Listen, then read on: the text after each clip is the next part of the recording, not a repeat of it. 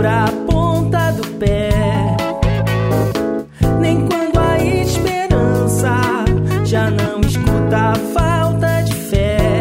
Às vezes pareço torto, cansado e pouco me dão razão, mas não se engane não, já corri sem pernas na contramão. Não se engane não